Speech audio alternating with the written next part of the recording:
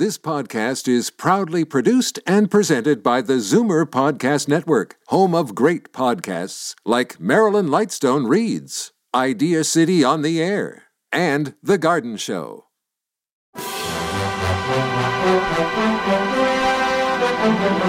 It's Zoomer Radio's Theater of the Mind with Frank Proctor.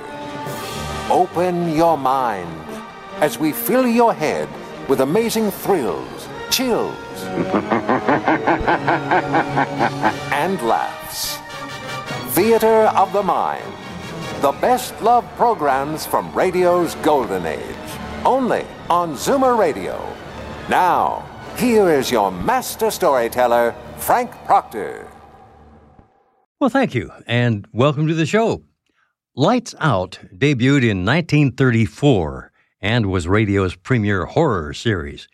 Director and writer Willis Cooper's writing was characterized as grisly, always matching with the appropriate acting and sound effects. He conceived in 1933 the idea of writing a dramatic midnight mystery serial to catch enough of the listener's attention at a time when the competition was mostly airing music. In June of 1936, another Chicago writer, Arch Oboler, took over, and by the time Cooper left the series, it had inspired 600 fan clubs. Pretty incredible. Arch Oboler was eccentric and ambitious when he took over and picked up where Cooper left off, following the latter's general example, but investing the scripts with his own concerns using streams of conscious narration and sometimes social and political themes that reflected his commitment to anti-fascist liberalism. Although Lights Out would be closely associated with Oboler later on, he would always credit Willis Cooper for the series' creator and spoke highly of him as the unsung pioneer of radio dramatic techniques and the first person he knew who understood that radio drama is an art form. And now, the episode from 1943, Protective Mr. Drogan. Ironized Yeast presents Lights Out, Everybody. It is later than you think.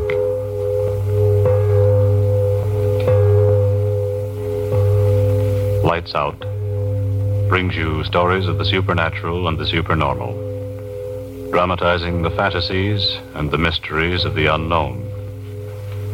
We tell you this frankly, so if you wish to avoid the excitement and tension of these imaginative plays, we urge you calmly but sincerely to turn off your radio now. This is Arch Oboler. If you don't mind, I am not going to tell you anything about the story we're going to do in a few minutes. Neither the title, nor anything about the characters, nor even the usual remark about any similarity of this story to real events and actual people occurring, so on and so forth. No, we're just going to tell you a strange story. And now, Lights Out, Everybody.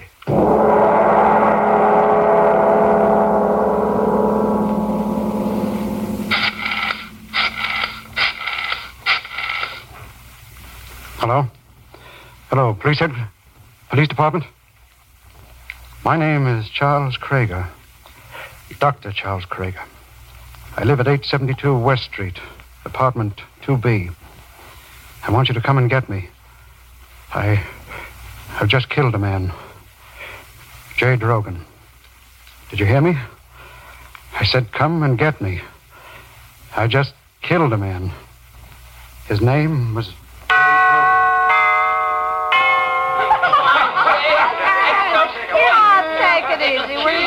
No, I'm willing to bet on it. I'm telling you, sir, my name is Jay Drogan. I'm gonna drink this. Jay, forget it, will you? You better lie down and get some rest. Let me alone. Take your hands off me. I said I was gonna drink this mess, and I'm gonna drink it. Right out of the cocktail shaker. What you doing? Hey, he's really drinking it. Holy cats, look at him. Oh, boy. Oh, that was terrific. How did it taste? Wonderful. Jay! He's sick. No, I'm all right. Hot in here. Window want window open. The windows. Who broke all the windows?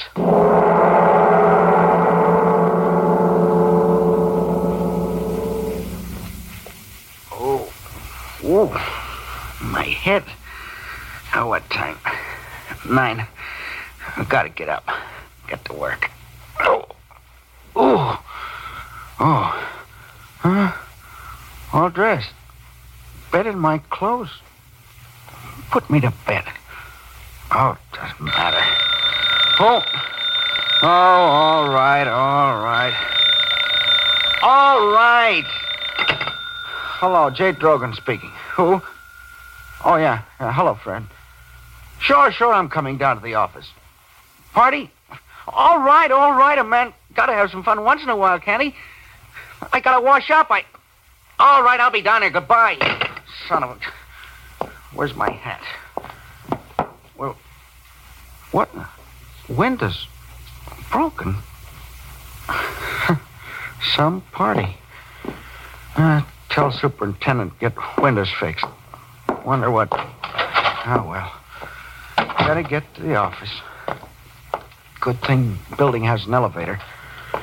Couldn't walk downstairs. Good morning there, Mr. Drogan. Oh, hello, Mr. Jensen. And what the devil's the matter with this elevator? I've been punching this button for 5 minutes. Well, it takes time for it to come down when it's up on the top floor. Takes the time devil with the time. It's always going wrong, that elevator. I wish that blasted thing would fall through the basement. Hey, it's falling.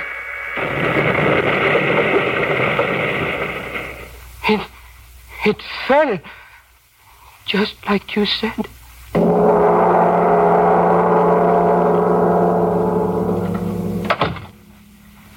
Oh, then, Drogan, sit down. Sit down. Thank you, Doctor. It was good of you to see me without an appointment. Well, you seem to be in quite a state. What is it? It's my head. You injured it? No, I don't think so. You see, I had a little party at my house last night. Oh, my head. Well, never mind. Well, this certainly is the morning after the night before. Go over to the window and let me look at you. Yes, Doctor. It's my head, Doctor. Every sound... It's just the morning after. But every sound... That blasted airplane up there, it's so loud in my head, Doctor. No, don't get excited. Why does that infernal pilot have to fly so low? Blast you up there! Why don't you crack up? Look! He's falling. Falling?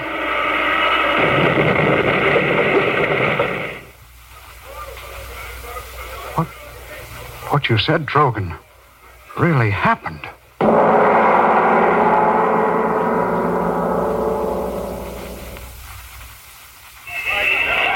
Step back now. Keep away. All right, Drogan, we better be moving on. Yeah. You come back to my office, and I'll give you a sedative, and you lie down and rest a little while, and then you'll be all right. Yeah. Coincidences. That's nothing. Oh, that's all it was. Nothing more. Watch out, man. Watch out where you're walking. It's okay. It's okay. Now we can cross. Hey, you! How do you like that guy?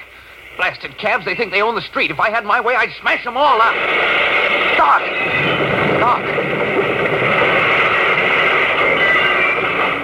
It's happened again.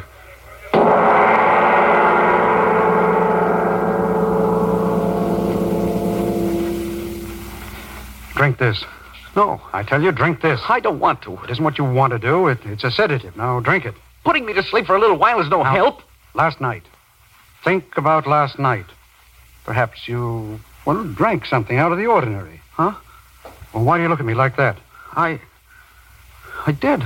What? That drink, I just remember. Tell me.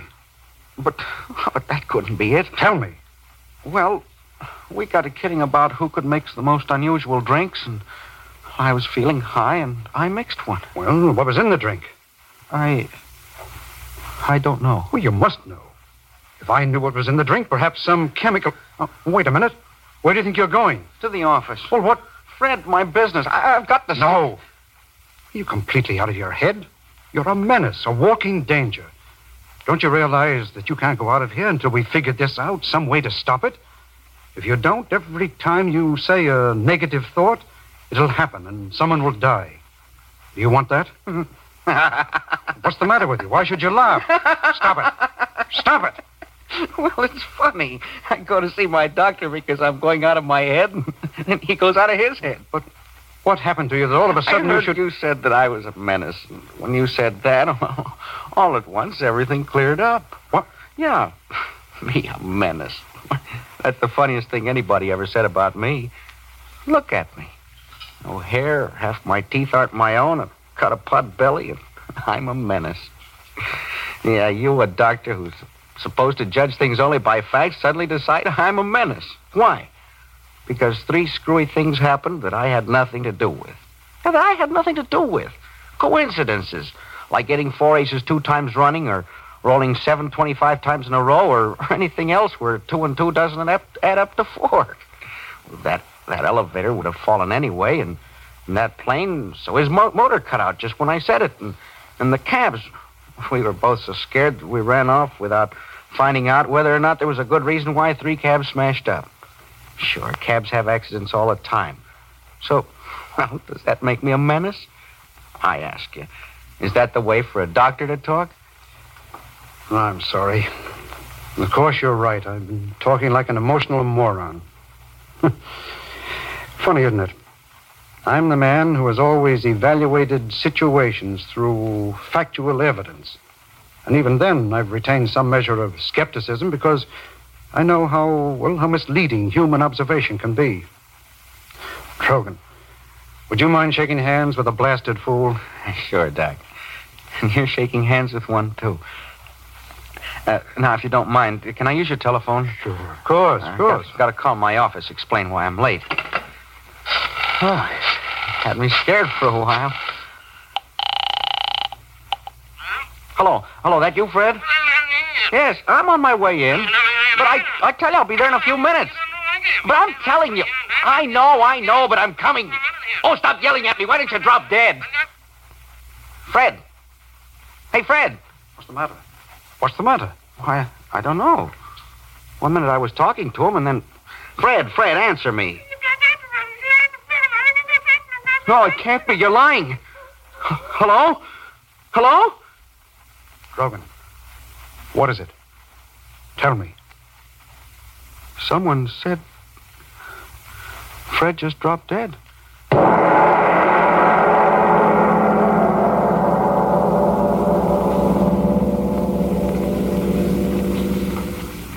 Ladies and gentlemen, to stop a suspense story may seem an intrusion. But before going on with the story of this strange little miracle man, perhaps a breath or two of relaxation is indicated. Yes, before going on with our lights out story of the projective Mr. Drogan, let's turn to a problem of these hectic times. We have a very troubled young lady here. Trouble's no word for it. My boss wants to give me a dandy new job, but I'm so tired out and run down and jittery, I'm afraid I couldn't handle it. I'm getting much too thin. And I've tried every tonic I know, but nothing I try seems to help me. Well, miss, maybe you just haven't tried the right tonic. Maybe more vitamin B and iron's what you need. Vitamin B and iron? Could that make such a difference?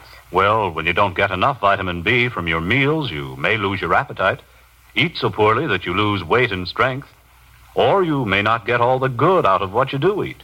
And when you don't get enough iron from your food, you may be weak and pale and feel only half alive. But how can I get more vitamin B and iron if I need them? The quickest, easiest way I know is take ironized yeast tablets. They give you both vitamin B and iron. And pleasant little ironized yeast tablets are a cinch to take. But, are they terribly expensive? Oh, not a bit of it. They cost but a few pennies a day. So try ironized yeast tablets if more vitamin B and iron is what you need. Then see if pretty quick you aren't saying... Tired? Not me. I'm so full of pep now I hardly know myself, and I've gained pounds. Why didn't somebody tell me about ironized yeast tablets ages ago? And now, back to lights out. At the moment when both Drogan and the doctor had rationalized the miracles into coincidences, another miracle had taken place. Another miracle of death. And now the men sit in the doctor's office, and there is great fear in both of them.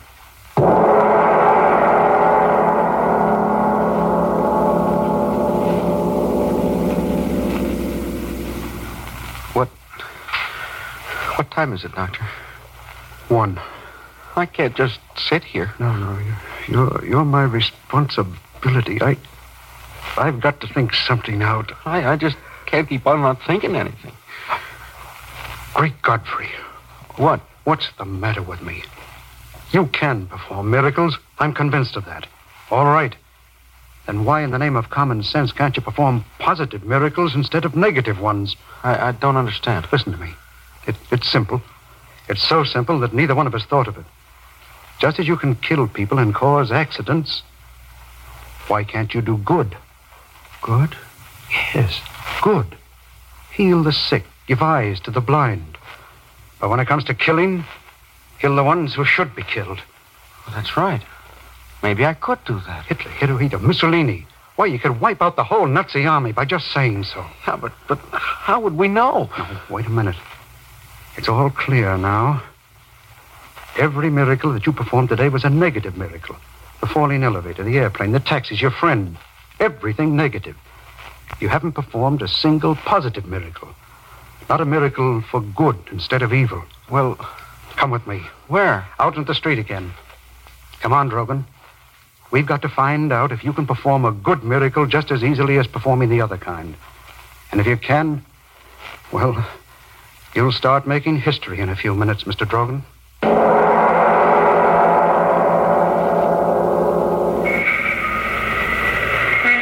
Now, Drogan, now. What? On the corner, the newsman. He's blind. Well, don't be stupid. We'll go over to him. Paper? Paper, get your paper. Hello, Tom. That you, Doctor? Yes, give me a magazine. Well, anyone will do. Yes, sir. Wish it, Drogan. Wish that he could see. I am. There you are, Doctor. How have you been? Oh, never mind about me. How about you? Huh? How about your eyes? Are you kidding? Drogan, out loud. You've got to say it out loud. Hey, Doc, what's the matter? Say it. I wish that he could see. Hey, what's going on here? Tom, you see. You do see. What's the matter with you, Doc? You can see. Let me alone, will you? What are you trying to do? What are you after? Can you see? Oh, I can't see. Get the devil away from here. I can't see. All right, Drogan. Come on. Yeah. What does it mean? Whatever you want to do that's good doesn't happen. But whatever you say that's evil happens. God help you, Drogan.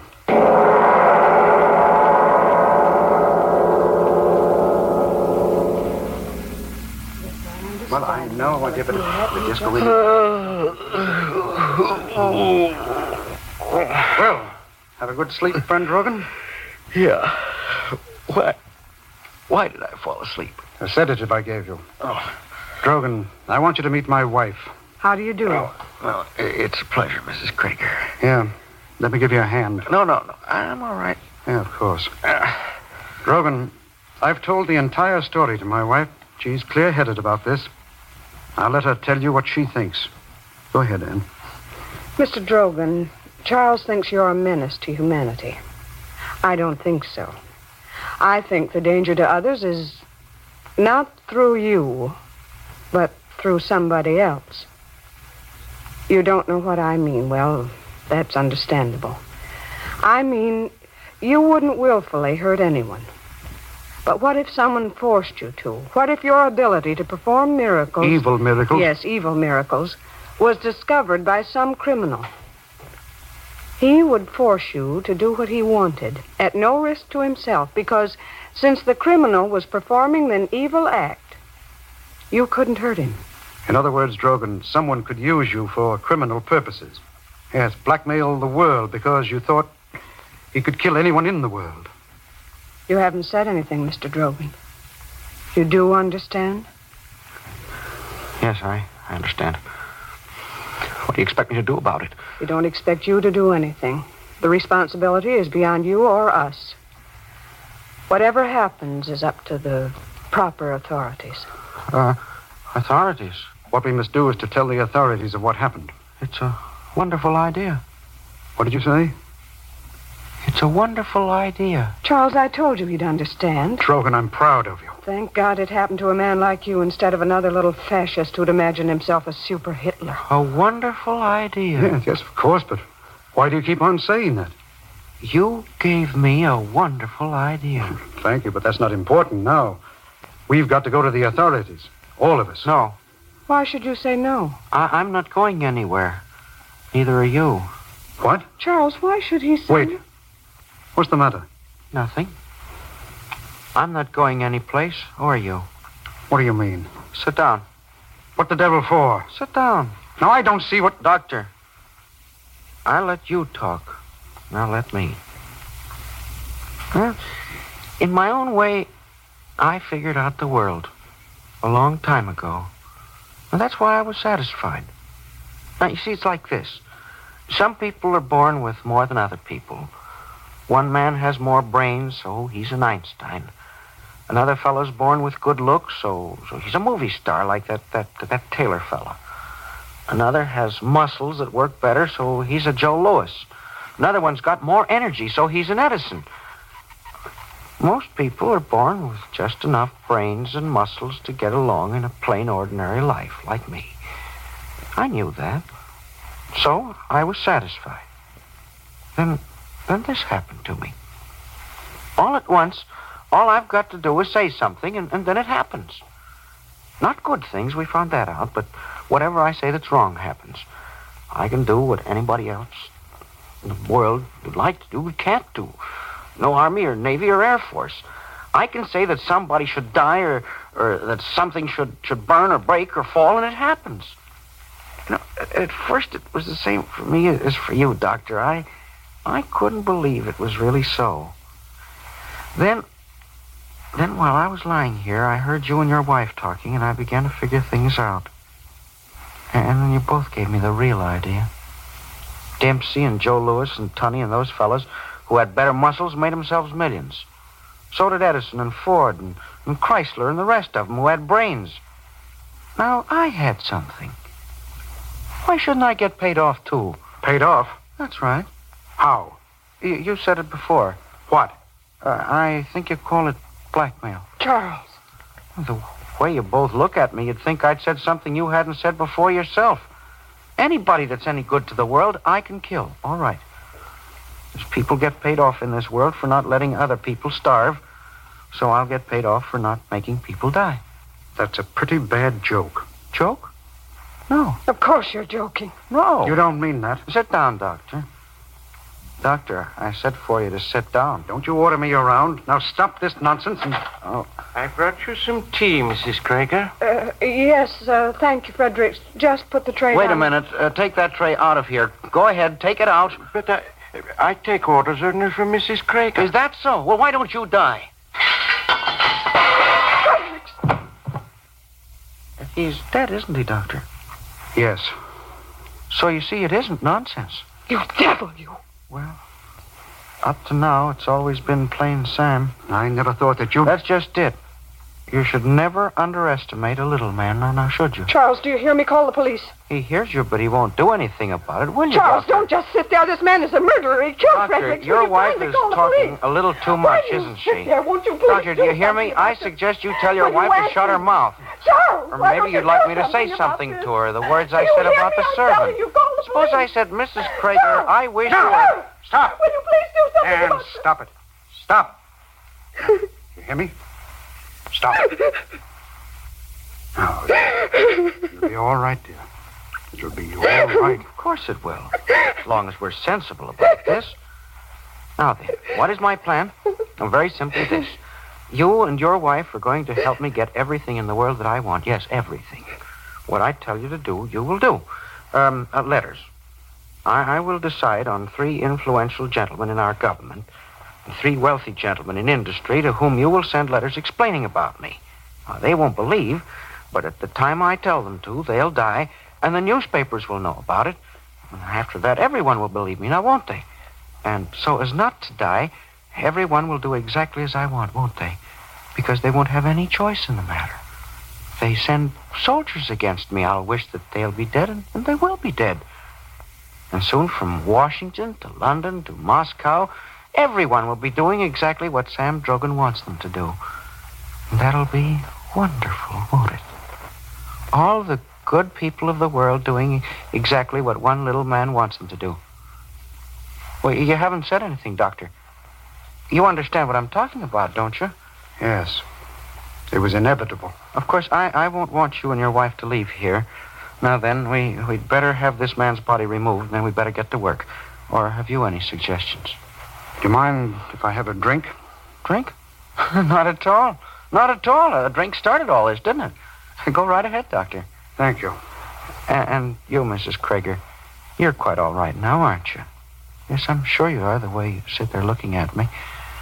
You and your husband will do exactly as I say because you're both good people, and I'm deaf to good people, and you know that now, don't you? Yes, I'm sure my wife knows that. Your drink. Oh, yes. Oh, and quite a full one. Thank you, Doctor. I drink to your continued good health.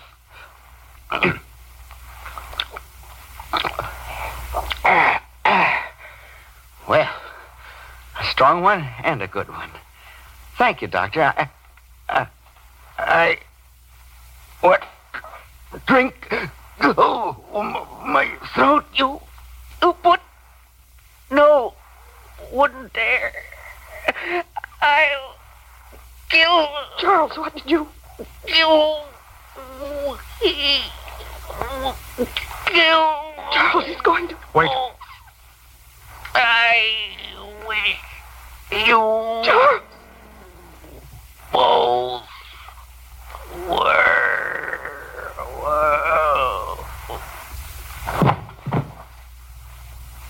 Charles.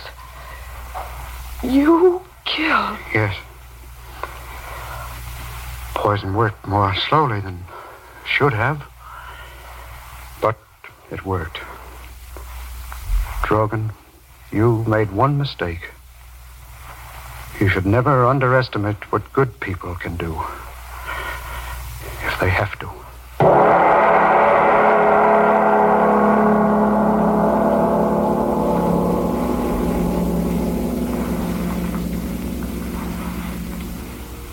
Mr. Obler. Mr. Obler.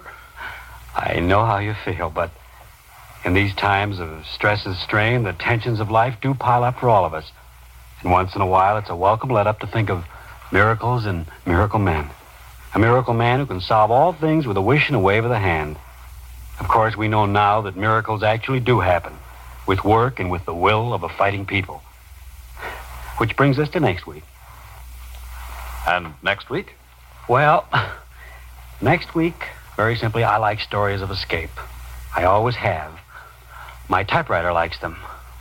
My shorthand book likes them. My stenographer likes them. My dictaphone likes them. I think other people feel the way I do. In childhood, we like to read of escape from galloping Indians, and as we grow older, escape from pursuing love. And when we grow older than that, other more subtle escapes. Well, by this time, you ought to know that next week's story is one of escape. Its title is Until Dead, and I promised myself and you a suspenseful and amazing half hour, but as usual, that's next week. Yes, tune in next Tuesday again for Arch Obler's eerie story, Until Dead. And if you need more vitamin B and iron, be sure to try ironized yeast, the one and only ironized yeast, with the big letters IY on the package and on each tablet.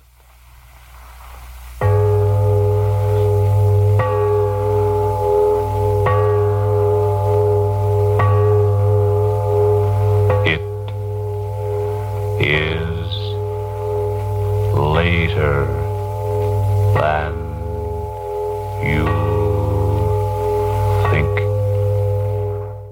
Stay tuned for Phil Harris and Alice Faye next on Theater of the Mind. Time now for that husband and wife team, Phil Harris and Alice Faye, to entertain. Now, Phil Harris was an American comedian, actor, singer, and jazz musician.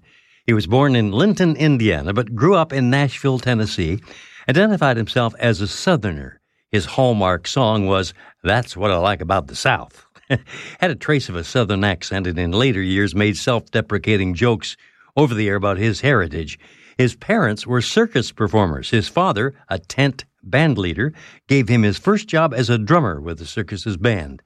As a voice actor, he played Baloo in The Jungle Book in 1967, and in 1970 played Thomas O'Malley in The Aristocats and Little John in Robin Hood back in 1973. So tonight, he's on jury duty. Good health to all from Rexall.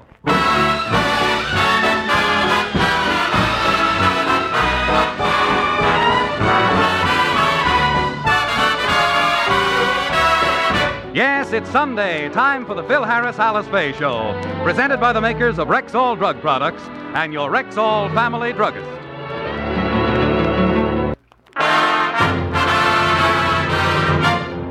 Good health to all from Rexall.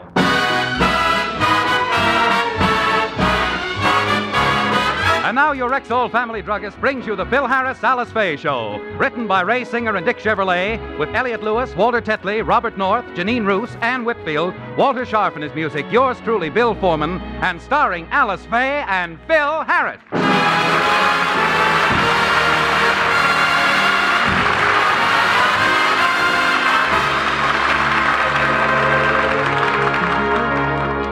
Two days ago, Phil received a notice to appear for jury duty. Fully realizing the responsibility of jury service, Phil's reaction when he first opened the letter was that of the average civic-minded citizen. I ain't gonna go! But the next day, after Alice pointed out that it's un-American to say he wasn't going to go, Phil changed his tone. How can I get out of it? However, he was unable to think of a way out, and today at 2 o'clock he has to appear at City Hall to see if he can qualify. Alice and the children are waiting for him to come downstairs. Well, Phyllis, I guess Daddy will have to go today, unless he can think of another excuse. What's left? He's gone through everyone in the book. Now, girls, your daddy was only joking with all those excuses. He really wants to serve. He wouldn't try to get out of Hiya, kids. Oh, good morning, Alice. Oh, good morning, Phil. I was just telling the children that... Phil, what are you doing on crutches? I got good news, honey. I broke my leg. Oh, now you broke your leg. Where did you break it? Right in the back of the knee. See the way it bends in the middle? Oh, Daddy, you're slipping. 2 days to think of an alibi, and you come up with a corn pole like that. Well, at least it's better than the excuse he dreamed up yesterday. Which one? Number 18. The one in which you wanted me to shave all my hair off so you could tell him your wife just blew her top. I didn't say that. Oh, Phil, why are you trying so hard to get out of jury duty? A lot of men would welcome the chance to serve. Yeah, well, if that's true, maybe I could hire one of them to take my place. There must be somebody who would do it for money. Somebody who'd be... Good morning, Philip. Well, if it ain't Willie, show me $3 and I'll sell out my own grandmother, Faye.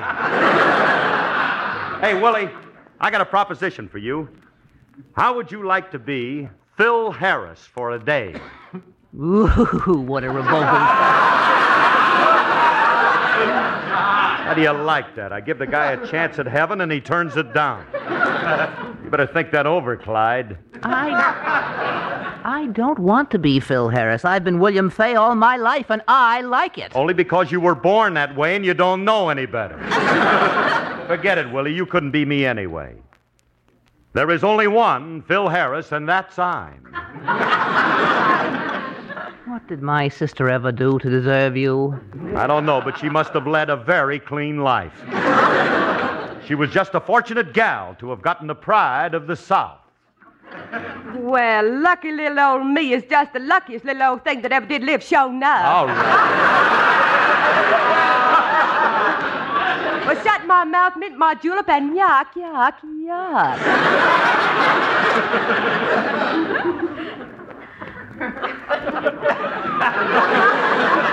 Are you finished, Aunt Jemima?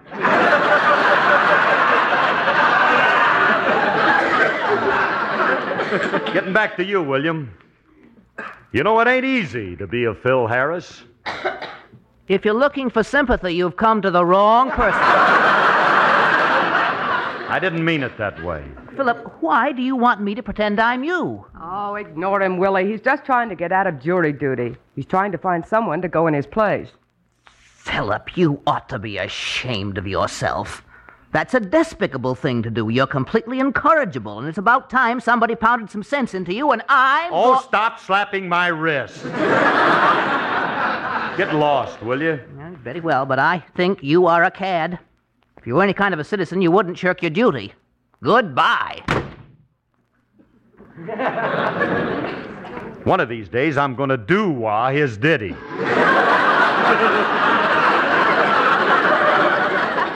Can't understand it. How could Rexall keep a guy like that working for him and fire Remley? Oh, Phil, leave Willie alone.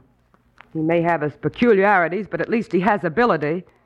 Why, if he ever lost his job, he wouldn't have to go around from door to door selling shoelaces like Frankie did last time. Oh, doll. Remley was only kidding. He wasn't really selling shoelaces. After all, it takes more than 1 week to get a good job. Frankie was looking around, being particular.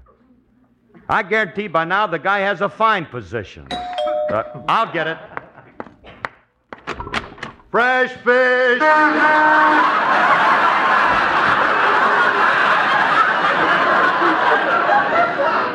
Frankie, drop that tired halibut and come in here. Haven't you found a job yet? I got a job. I'm selling fish. Oh, Frankie. What kind of a job is that, going from door to door selling fish? How do you like that? Just because he married into money, he becomes a snob. Now, do you want to buy some fish or don't you? All right, all right. If it'll help you out, I'll buy the fish you're holding. Oh, I can't sell you this one. This is a sample.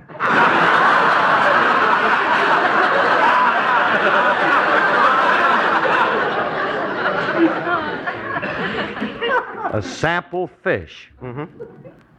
You don't happen to have a catalog of your new spring line, do you? Look, are you going to sell me that fish you got, or aren't you? No, I can't, Curly. Been carrying him around for 5 days now, and he's sort of become a pet. I couldn't bear to part with little Tomaine. Now, look, Remley, I'm not going to stand here and listen to all of this kind of I wish you wouldn't raise your voice. You'll wake my fish up. Besides, in my weakened condition, your shouting grates on my nerves. All right. Wait a minute. What are you weak from? I gave you money yesterday for food. You ate, didn't you? Well, it's this way, Curly. As I left my room to eat, the landlady was standing there barring my way. She stuck her arm out and demanded the rent. Well, it was a question of eating or paying the landlady.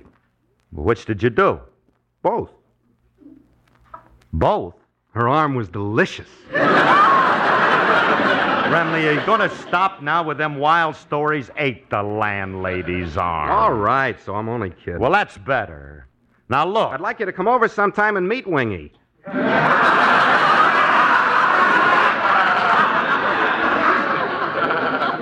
Look, Remley, cut it out, will you? Now, what are you weak from? Well, I was ashamed to tell you, but if you must know, my landlady put me out and I have no place to live. I'm weak from lack of sleep. Well, gee, Francis. Why didn't you tell me? I was ashamed. Well, if you have no place to stay, you can move in with me and Alice until you find something. No. I wouldn't impose on you and Alice. But, Frank, I insist. At least stay overnight. Well, all right, but just overnight. Excuse me. Okay, fellas, you can bring in my 4 trunks now. 4 trunks just to stay overnight? With all that stuff, you could stay here a year. Gee, thanks, Curly. That means I can spend my sabbatical at your place. Frankie, look, you're only staying overnight. Hey, Mr. Remley, where do you want these trunks? Oh, put them any place upstairs in the master bedroom. Oh, no, you don't. Put them in the guest room. That is, if you don't mind roughing it, Mr. Remley. If that's the way you want it, okay. I guess that's life. When a man's down, he gets kicked around. Nobody's kicking you around. I'm glad to have you live with us. Alice and me will be... Alice? Uh-oh. I gotta tell her. Well, tell her. That's no problem. Ordinarily, no, but with you it is. You know, Remley, you're not the easiest guy in the world to live with. And Alice might object. Let's go ask her anyway. Well, why should she object to me? I'm not going to be putting her out. I don't expect her to change her mode of living just for me. I don't want her to do anything that she... Curly, what's all that racket? That's not racket. Alice is practicing her song for the show. She practices every Sunday. Every Sunday? And every day. Every day, too? Curly, while I'm here, that'll have to stop. Stop? Why? I take a nap every afternoon, and I can't be disturbed. I don't mind her singing, but can't she do it some other time? Be quiet, will you, and listen. This happens to be talent. If you were to ask me who the sweetest one I knew was, I'd say you was. If you were to ask me who my favorite point of view was, I'd say you was. I've got a heart that hollers when you're not close to me. But when you're here, the funny part is my heart is a spherical, lyrical miracle all the day. If you were to ask me who my extra special guy was, I'd say you was. If you were to ask me who my rainbow in the sky was, I'd say you was. Supposing you paid a visit to a certain preacher, suppose you overheard me practicing I do, and you were to ask me who the bride and groom to be was, I'd say we was, me and you. If we were to ask you who the captain of your crew was, oh, I'd say he was, I mean old Corn Pone. If we were to ask you who the apple of your eye was, oh, I'd say he was. Not old Ham Hock. Yes, old Ham Hock. Sometimes I think he isn't worth the trouble, but when that curly head of his comes into view, then if you should ask me who the happy ones to be was, I'd say we was, me and you.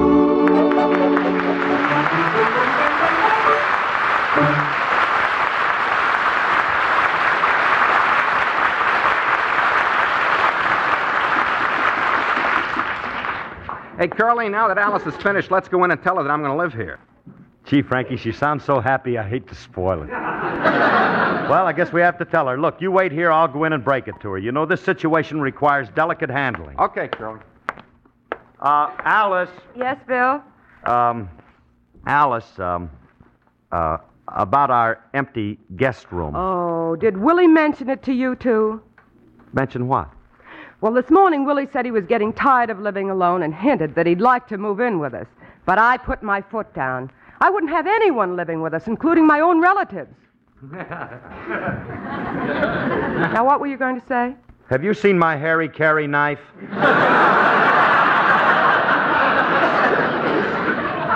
What did you start to say about the guest room? Oh, with the guest. Well, as long as we have the room, I think we ought to use it. I mean, well, after all, what are we saving it for? Oh, you know very well what we're saving it for. We've planned to have another baby someday. A boy, we hope. And, well, nobody gets that room but my son. Alice.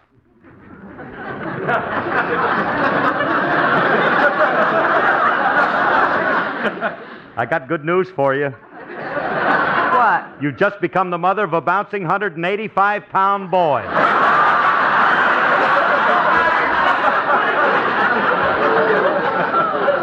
Named Frankie. Phil, what are you trying to say? Oh, honey, Frankie's moved in with us. He's going to stay with us. I knew you wouldn't mind, and he's just... Alice, what are you doing? Looking for your Harry Carey knife. And remember, ladies first. Oh, honey. It ain't going to be so bad. Besides, Frankie won't be with us long. How long? Oh, just until he finds another job. You mean for the rest of our natural lives? Phil, he hasn't... Oh, well, if Frankie's in a spot, of course we'll help him out. He can stay. Oh, gee, Alice, I knew you'd say that. You're a sweetheart. Hey, Remley, come on in. Okay, Curly. Yeah. Hey, Alice says it's okay. Gee, thanks, Alice. It's nice of you to allow me to stay here. Oh, that's all right, Frankie. But I'll have to ask you to conform to our household routine. Routine? Yes. You see, on account of the children, we have to be very punctual. We have breakfast at 7, lunch at 12, and dinner at 6 sharp. Your room is next to the children, so you won't be able to play your radio after 8, and you'll have to turn your lights out at 9. Do you understand? Yes, Sergeant. What time do we have bayonet practice?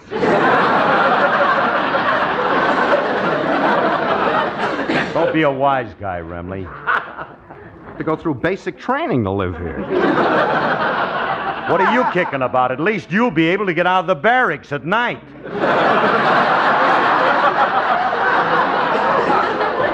Very true. Well, I better go upstairs and get my clothes out of the trunk. Okay, I'll go up and help you. Now, don't be long, Phil.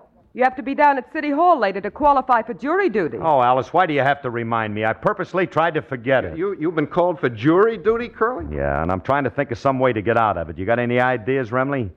Yeah. Just get down and let him give you the literacy test. That ought to do it. Mr. Remley. I'm a little tired of people making fun of my lack of education. I went to school.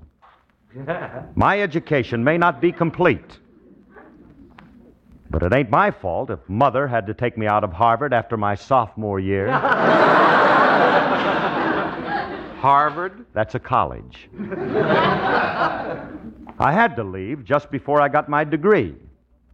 I was working toward a FUD. FUD? Yeah, PhD, FUD.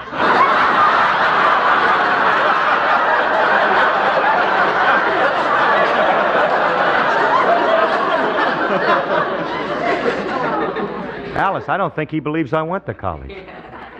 How could he doubt it? I'll go get your Phi Beta Kappa key and show him. And I'd better bring your oars, too. What oars? Have you forgotten, Philip? Today is the day of the Poughkeepsie Regatta, and you're rowing stroke for dear old Harvard. A rah for sophomore Phil!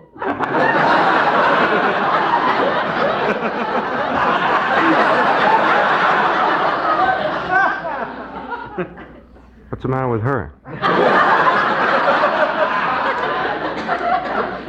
Somebody must have sprinkled paprika in her bubble bath.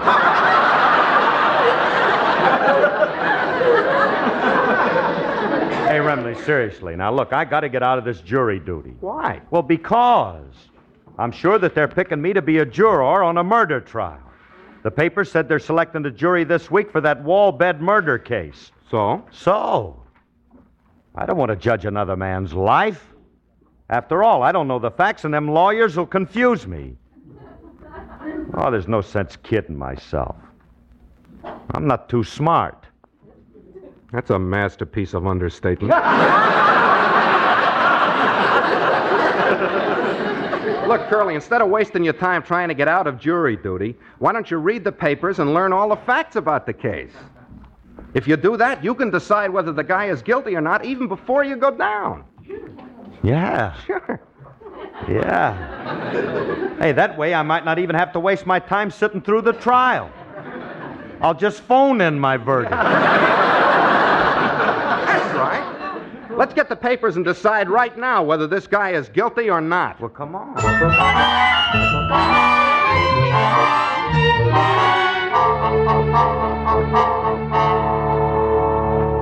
Well, Curly, we've read all the newspaper accounts of this wall bed murder. I can't figure out whether this guy did away with his wife or not. What do you think? My dear Remley, the solution is obvious. After carefully analyzing the evidence and weighing all the facts pertinent in this crime, I have come to the definite conclusion that this man is guilty. Unless, of course, he didn't do it.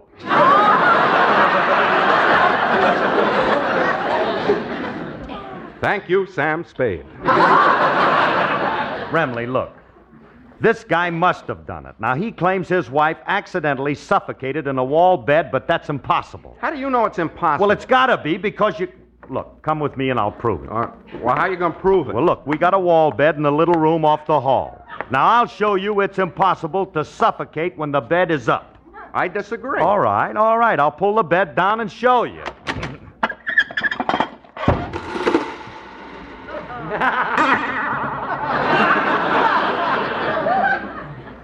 We ain't used it in a long time. Oh.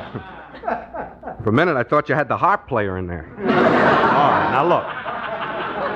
Remley, do you see all the space in the wall? Yeah. Now, how could you suffocate? Look, when you push the bed up into the wall with a person in it, there ain't that much space. Well, I'll prove it. Curly, lie down. Okay, wait. Remley, I'm going to be the perfect host. You're tired from the lack of sleep. Yeah? Lie down. You think I'm crazy or something? You do it. I can't. I've got to stay alive to serve on jury duty. You ain't working. You got nothing to lose. Now, look, Frankie, one of us has got to lie down on this bed to prove our point. It's evidence. I don't want to be evidence. All I want to... Hey, I brought the groceries. What are you guys doing in this room? Gentlemen of the jury, I give you Exhibit A. Yeah. What a wonderful subject to reenact a crime with. Say, Julius, there's something we want to talk to you about, kid. Sit down. No, not on the chair. Right on the bed there. Yeah, we want you to rest. Yes, son, we know that you work very hard. Stop beating around the bush. What diabolical scheme are you plotting for me now? Julius, that is an unkind cut.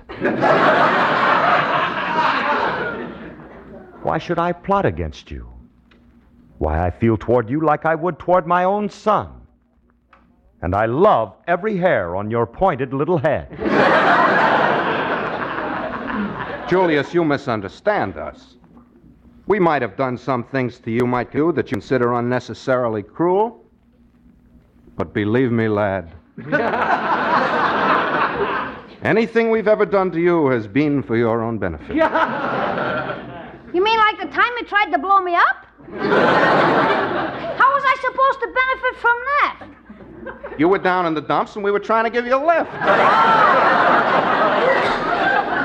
Look, Julius, we're performing a little experiment and we want you to help us. Now, look, I say if a person gets caught in a wall bed, they can't suffocate.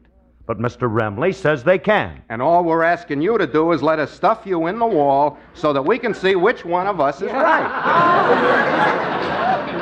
You expect me to get... Fellas, what did you do with the hammer? What hammer? The one you've been banging each other over the head with. You'd have to give me $1 million to get me in that bed. It's a deal. Here's $2 down, and you get the balance as soon as you suffocate and prove I'm right. Never mind, Frankie. Let him go. If he don't want to do it, he don't have to. Let's forget it. All right. Come on, let's put the bed back up. Help me lift it, will you? Yeah, it's stuck. Yeah. Oh, wait a minute. There's a release lever in the back of the headboard there. Hey, Julius, reach over the bed and release that lever, will you? Okay. There. Thanks, kid.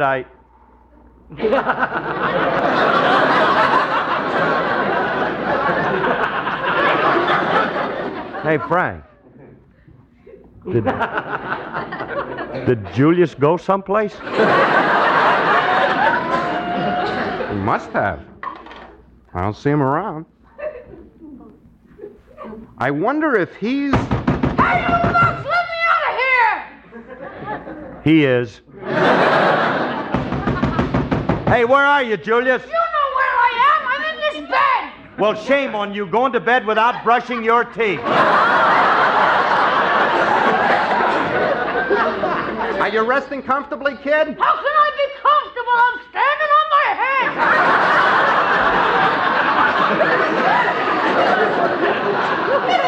My, such a sloppy sleeper. Fellas, this ain't funny. The blood's rushing to my head. Never mind that. Can you still breathe in there? Yeah, but I can do a better job outside.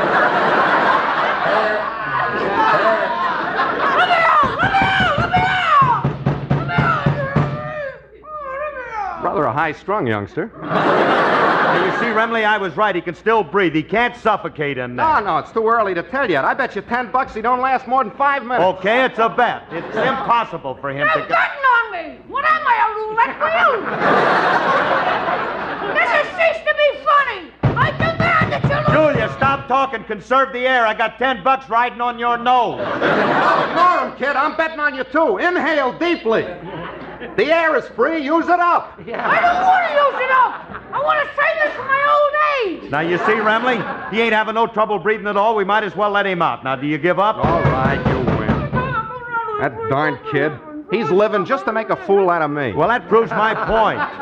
Now, when I serve on the jury, I'll know what I'm talking about. I'll be able to convince the other jurors that a person can't suffocate in a wall bed. Suppose they don't believe you. Well, I don't.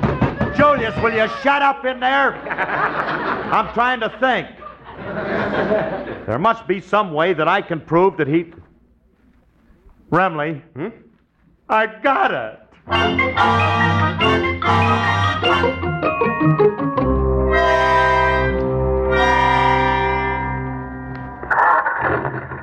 Well, we're all set, Remley. Right. Let's get started for City Hall. Okay. Phil, why didn't you tell me you were leaving? I wanted you to... Phil, what have you got tied on top of the station wagon? A wall bed? I'm taking it down to City Hall to prove a point. Let me out of here! Let me out! For the last time, let me out of this bed! Oh, go to sleep, will you? Come on, Remley, let's get... Okay.